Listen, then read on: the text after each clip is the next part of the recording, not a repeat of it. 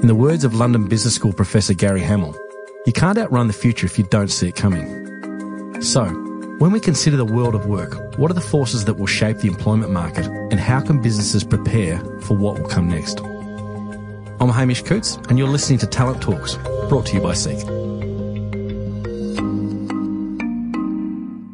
Well, welcome to Talent Talks. We're coming to you today from the Seek Future series under overcast skies here in downtown Richmond, I should say. And I'm very, very honoured to have Michael McQueen with me. Hello, Michael. Hey there. Good to be here. You're very shortly about to take to the stage and deliver a keynote address.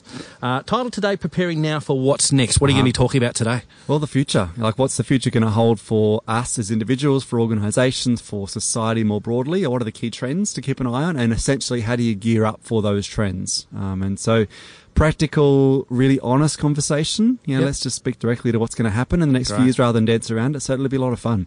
There's a lot of talk about the future of work. Yeah. But is it really that far into the future? Or is it really the issues and trends that you're seeing and you're going to be talking about? Are they almost upon us now? They're upon us now. They're sort of, in some cases, they're emerging trends. So they're things we're seeing early stages of, but they'll ramp up massively in the next few years. So you look at, for instance, the impact of artificial intelligence already. So DeepSense.ai, that's a great indication of what's going to happen in the years ahead. So this is an application that allows potential hirers to scan the social media behaviour, what they've liked, what they've viewed of potential candidates. Right. And so, I mean, it's a bit creepy. I mean, the ability for you to essentially spy on people you're looking to hire. Another one, Crystal Knows, is another very interesting app that allows you to essentially get a sense of what someone's like. That it takes sentiment analysis and overlays that with personality profiling. And it's very interesting because it gives you an insight into potential people and how they'll be as a cultural fit for your organisation. So these are technologies that are already there, but they're going to become commonplace in the next few years. And some of the privacy questions are interesting. But certainly some of this technology, it's there, but it's going to take centre stage. In terms of, I guess, getting and ascertaining people's social media behaviour, generally most people, when they're using social media, it is outside of the workplace. What you're saying is that actually people are going to be starting to look at this to dictate how they're going to be within the workforce. Yeah, absolutely. And not just that, looking at historical data. So, for instance, going through everything someone has shared on Facebook or Instagram for years. Yes. And trying to gauge whether they'll be a good cultural fit or not for an organisation. And so, the privacy implications of that, I don't know about you, but I've said stuff 5-7 years ago that I wouldn't say it today, not that same way. Yes. But if you're being held to the standard of today, for something you said 7 years ago, that's awkward. That's uncomfortable. That's probably unreasonable. But that's where we're heading. So some of the technology that means that we can scan that very quickly in a way we couldn't before. Wow. The activities, the postings of a 15-year-old versus a 25-year-old out of university are massively different. Yeah, great. Some of the trends that you're looking at, I'd like to start with automation. Because obviously that's a really, really hot topic for HR and talent acquisition. What role will automation play? And is it already having an effect? Yeah, well, certainly the technologies we talked about before are good examples of AI being used in the talent or the recruitment process. It'll play more of a role, there's no doubt. But I think the question we've got to ask is, what do we want to let AI do, and how much do we want to keep as a human function of talent sourcing? So, for instance, you look at Amazon's experience just in the last few weeks where they had to shut down an AI bot that was helping them with the recruitment process because it was essentially had embedded in it unconscious bias against female applicants.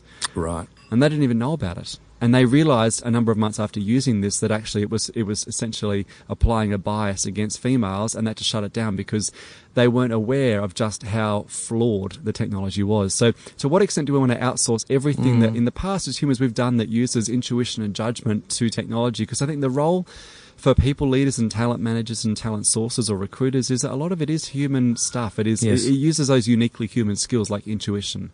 It's not listening to what someone says in an interview, but really listening to what they mean. And algorithms can't do that. And so I think that some of the gut feel stuff and the judgment stuff we need to preserve in this space and not be too rushed to say AI can do all of it, because it can do a lot, but it can't do all that we're going to see that is going to unfold in the next few years. In terms of the rise of automation and what effect that has on skills, and demand for skills in the workplace as well, I think that's fascinating. I'd love you to unpack that a little bit for us as well. What do you think will happen? Well, it was interesting. Even this morning, flying down from Sydney, in the Qantas magazine, they had an interview with Kerry O'Brien. And it was just one of these very candid, very thoughtful interviews with him. And he said his biggest concern for the years ahead when asked that question was the jobs his grandchildren will have. And I think for a lot of us, it is front of mind, this idea of where will the jobs be if AI continues to take roles in the years ahead.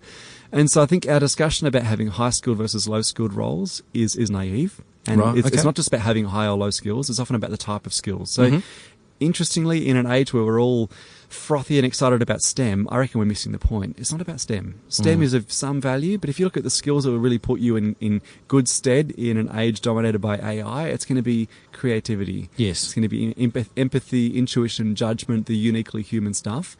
And so some of the professions it follows, the professions that will be most at risk, will be some that you would never imagine being automated, because they are professions that require you to be incredibly intelligent, but the work is transactional or repetitive. What are some of those? So in the legal sector, Yeah. accounting and finance, journalism in some cases, anything that's just churning stuff out that you have to be smart to do it, but it doesn't require a lot of flexibility. Right. So some of the transactional churning stuff out sort of roles, that in the past we thought were pretty safe because you had to be smart to do it. Technology will take many of those roles. Interesting point that you raised there around arts, etc. Yeah. And almost the revolution of fine arts. Yeah. Because automation will certainly not be able to do that. And Yeah. interesting your point of view, but particularly some of those, when you get into the fine arts, they're extremely low paid until you make it. But we potentially now see those in demand, perhaps the salaries for those rising. Well, we'll see the salaries rising, but more we'll see the skills that those people have developed being deployed in different ways. So you look at a company like Apple, most of the real value they've created is in their design function, the ability to design stuff that is beautiful, that is aesthetically extraordinary. And so we're seeing in organizations, particularly in the tech sector already, some of the most highly paid roles are actually roles that 20 or 30 years ago didn't exist. They were very creative roles. So we'll see those sort of skills valuable, not just in the creative arts, but bringing those into the mainstream workplace. And I think that's what's really encouraging, is we've often seen the creative arts at the periphery. Like if you're an artsy type, do that because it's your passion, but be serious and be an accountant or a lawyer or whatever. In the future, it'll be actually using those creative skills in the mainstream workforce. That's where your edge will be. What are some of the skills people should really be equipping themselves with and experience that will last the test of time? Well, any of the people stuff, so relating to people, negotiation, persuasion, influence are important. And in fact, the advice I give to parents who have got teenage kids and I say, you know, what should my child do if they want to be ready for the future? I often say, get them to learn how to sell something difficult to sell. Get them in a sales role, because sales is the best. It teaches you problem solving, dealing with people, dealing with rejection, resilience, grit, tenacity, all the stuff that actually, those are the skills that will be necessary. So I would say get into a role or even if it's a profession that may not be where you want to end up, but it'll be something that builds some of those soft skills, because that's where the game's going to be at. Another trend you speak about is the empowered consumer. Yeah. And this is a really interesting conversation as well. And obviously technology is playing a massive role in empowering us as consumers. Yeah. But interested in your viewpoint, how does this trend translate to the employment marketplace? How are candidates today different to what they were, 5-10 years ago? Yeah, well, candidates have power, and they've got power for a few reasons. One of them is a purely supply and demand dynamic, which is the fact that we've got unemployment at, I think last month, that fell to a low that was lower than we've seen since 2012. And so the sense is you've got a lot of roles that aren't being filled, and in many cases that gives candidates a degree of choice, which gives them power. The other thing we've got is candidates that can have more information than ever before when they go into an interview. I mean, they can do really solid research on a company, and not just what you say about yourself being an employer of choice, but they can jump onto, for instance, Seek's company review function, or actually do research and find, well, what's the culture really like? What's it like to actually work there, in unsolicited feedback from those who are already in the organisation. So that gives a degree of power coming into the discussion that we've never seen before. Yeah. And so I think that those are the two big sources of power, that you've got candidates with more options and they've got more information than ever before. And I think that's tipped the scales of power in a healthy way for candidates. And the challenge for organisations is it's a new normal they've got to now learn to deal with. When I think about that phenomena of candidates being able to really get from the horse's mouth, what is the culture like at an organisation, it kind of takes me back to restaurants, what they were facing 5 or 6 years ago when the Urban Spoons of the world came out. Right. When actually you can have as nice a website as you want, but we've got a lot of reviews here from people that have actually eaten there. What does this mean for employers, though, now that candidates have a lot more information at their disposal? Well, it means to be an employer of choice is not just about winning an award or others saying that you are one. It's got to be a market-driven thing. In other words, your people say you're an employer of choice, and it's your employer brand matters more than ever before. And the fact is, employees have a voice. That voice on review sites and the like means that you can never take them for granted. And if there's any sense in an organisation of a disconnect between the stated values or the stated culture and the real values or the real culture, that dissonance will come to the surface very quickly. So your employee value proposition really must talk to what's important for candidates, but also absolutely be truthful. Absolutely, for sure. Yeah. Michael McQueen is a trend forecaster, international best-selling author, an expert on the emerging trends shaping the future world of work. He joined me at the desk at the Seek Future Series event in Melbourne. Another trend, the next generation. Yeah. And look, I choose my words reasonably carefully here, Yeah. but, when we talk about millennials, if you like, there is that perception, lazy, entitlement, et cetera, Yep. that's out there. But Yep. our workforce is now made up of, many different generations Yeah. at the moment, Yep. currently all cohabitating. How are the needs and wants of the younger generation, really set out and establish their worth in the workplace as well? Well, as a generation, there's lots of great stuff, and we often don't hear the good news. We hear the bad news. Yeah. And the good news is that they are, by the way they've been raised, adaptable, flexible, confident. They challenge the status quo. They'll challenge their boss and go, but what do you mean by that? And why would we do that? And things that, a lot of older generations go, when I was 23, I would never have said that to my boss. But they do. There's a boldness which can be a gift to an organisation because it means they speak truth to power. And that can be a great source of innovation because they'll suggest things or challenge ideas that previous generations may have gone along with, even though it may have been a dumb idea. And so there's some great things that can come with that. Some of the challenges, though, and I see them daily working with organisations, mental health issues are huge. Okay. Issues around resilience, tenacity.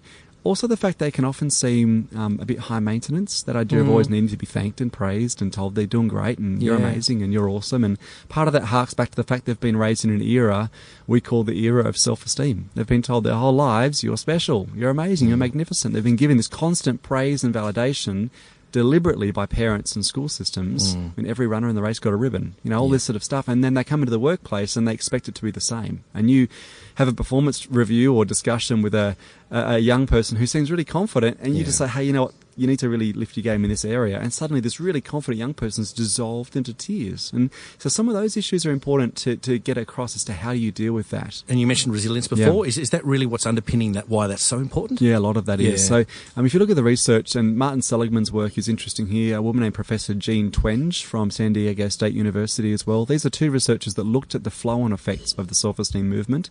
And what's come to the fore is that because you've got a generation who've been raised without dysphoria. So dysphoria is any of those emotions that are just the darker sides of life, like disappointment and frustration and boredom.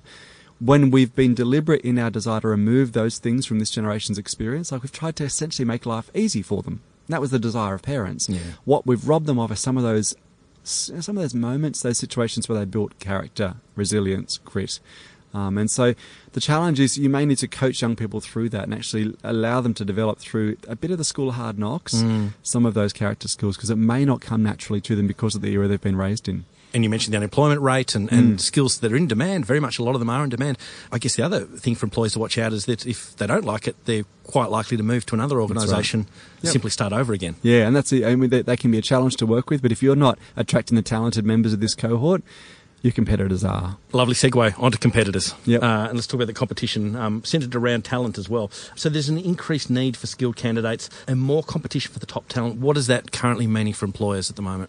Well, for employers, what it means is that you are competing with a talent pool that doesn't just isolate itself to your industry. So if you're looking, for instance, for software engineers, you're not just competing with other technology companies, you're competing with a whole pile of other people who are now attracting software engineers. I mean, the number of organisations I've worked with who are hiring data analytics people who've never had a business in that for the last however many years, and all of a sudden they're interested. So you're in these roles where you're now competing with people, not just your natural competitors, but people way outside your industry for the same talent. Yes. That really ramps up the pressure. The other thing is we're competing with unusual sources of competition for talent and labour. For instance, you've got things like, and we look at the legal sector again, Lawyers on Demand and Lexu, and some of these services that are like lawyer matching services. So if you're an organisation, rather than hiring a lawyer, you can just get a lawyer on a piecemeal basis for projects, a bit like you would get a graphic designer on Upwork.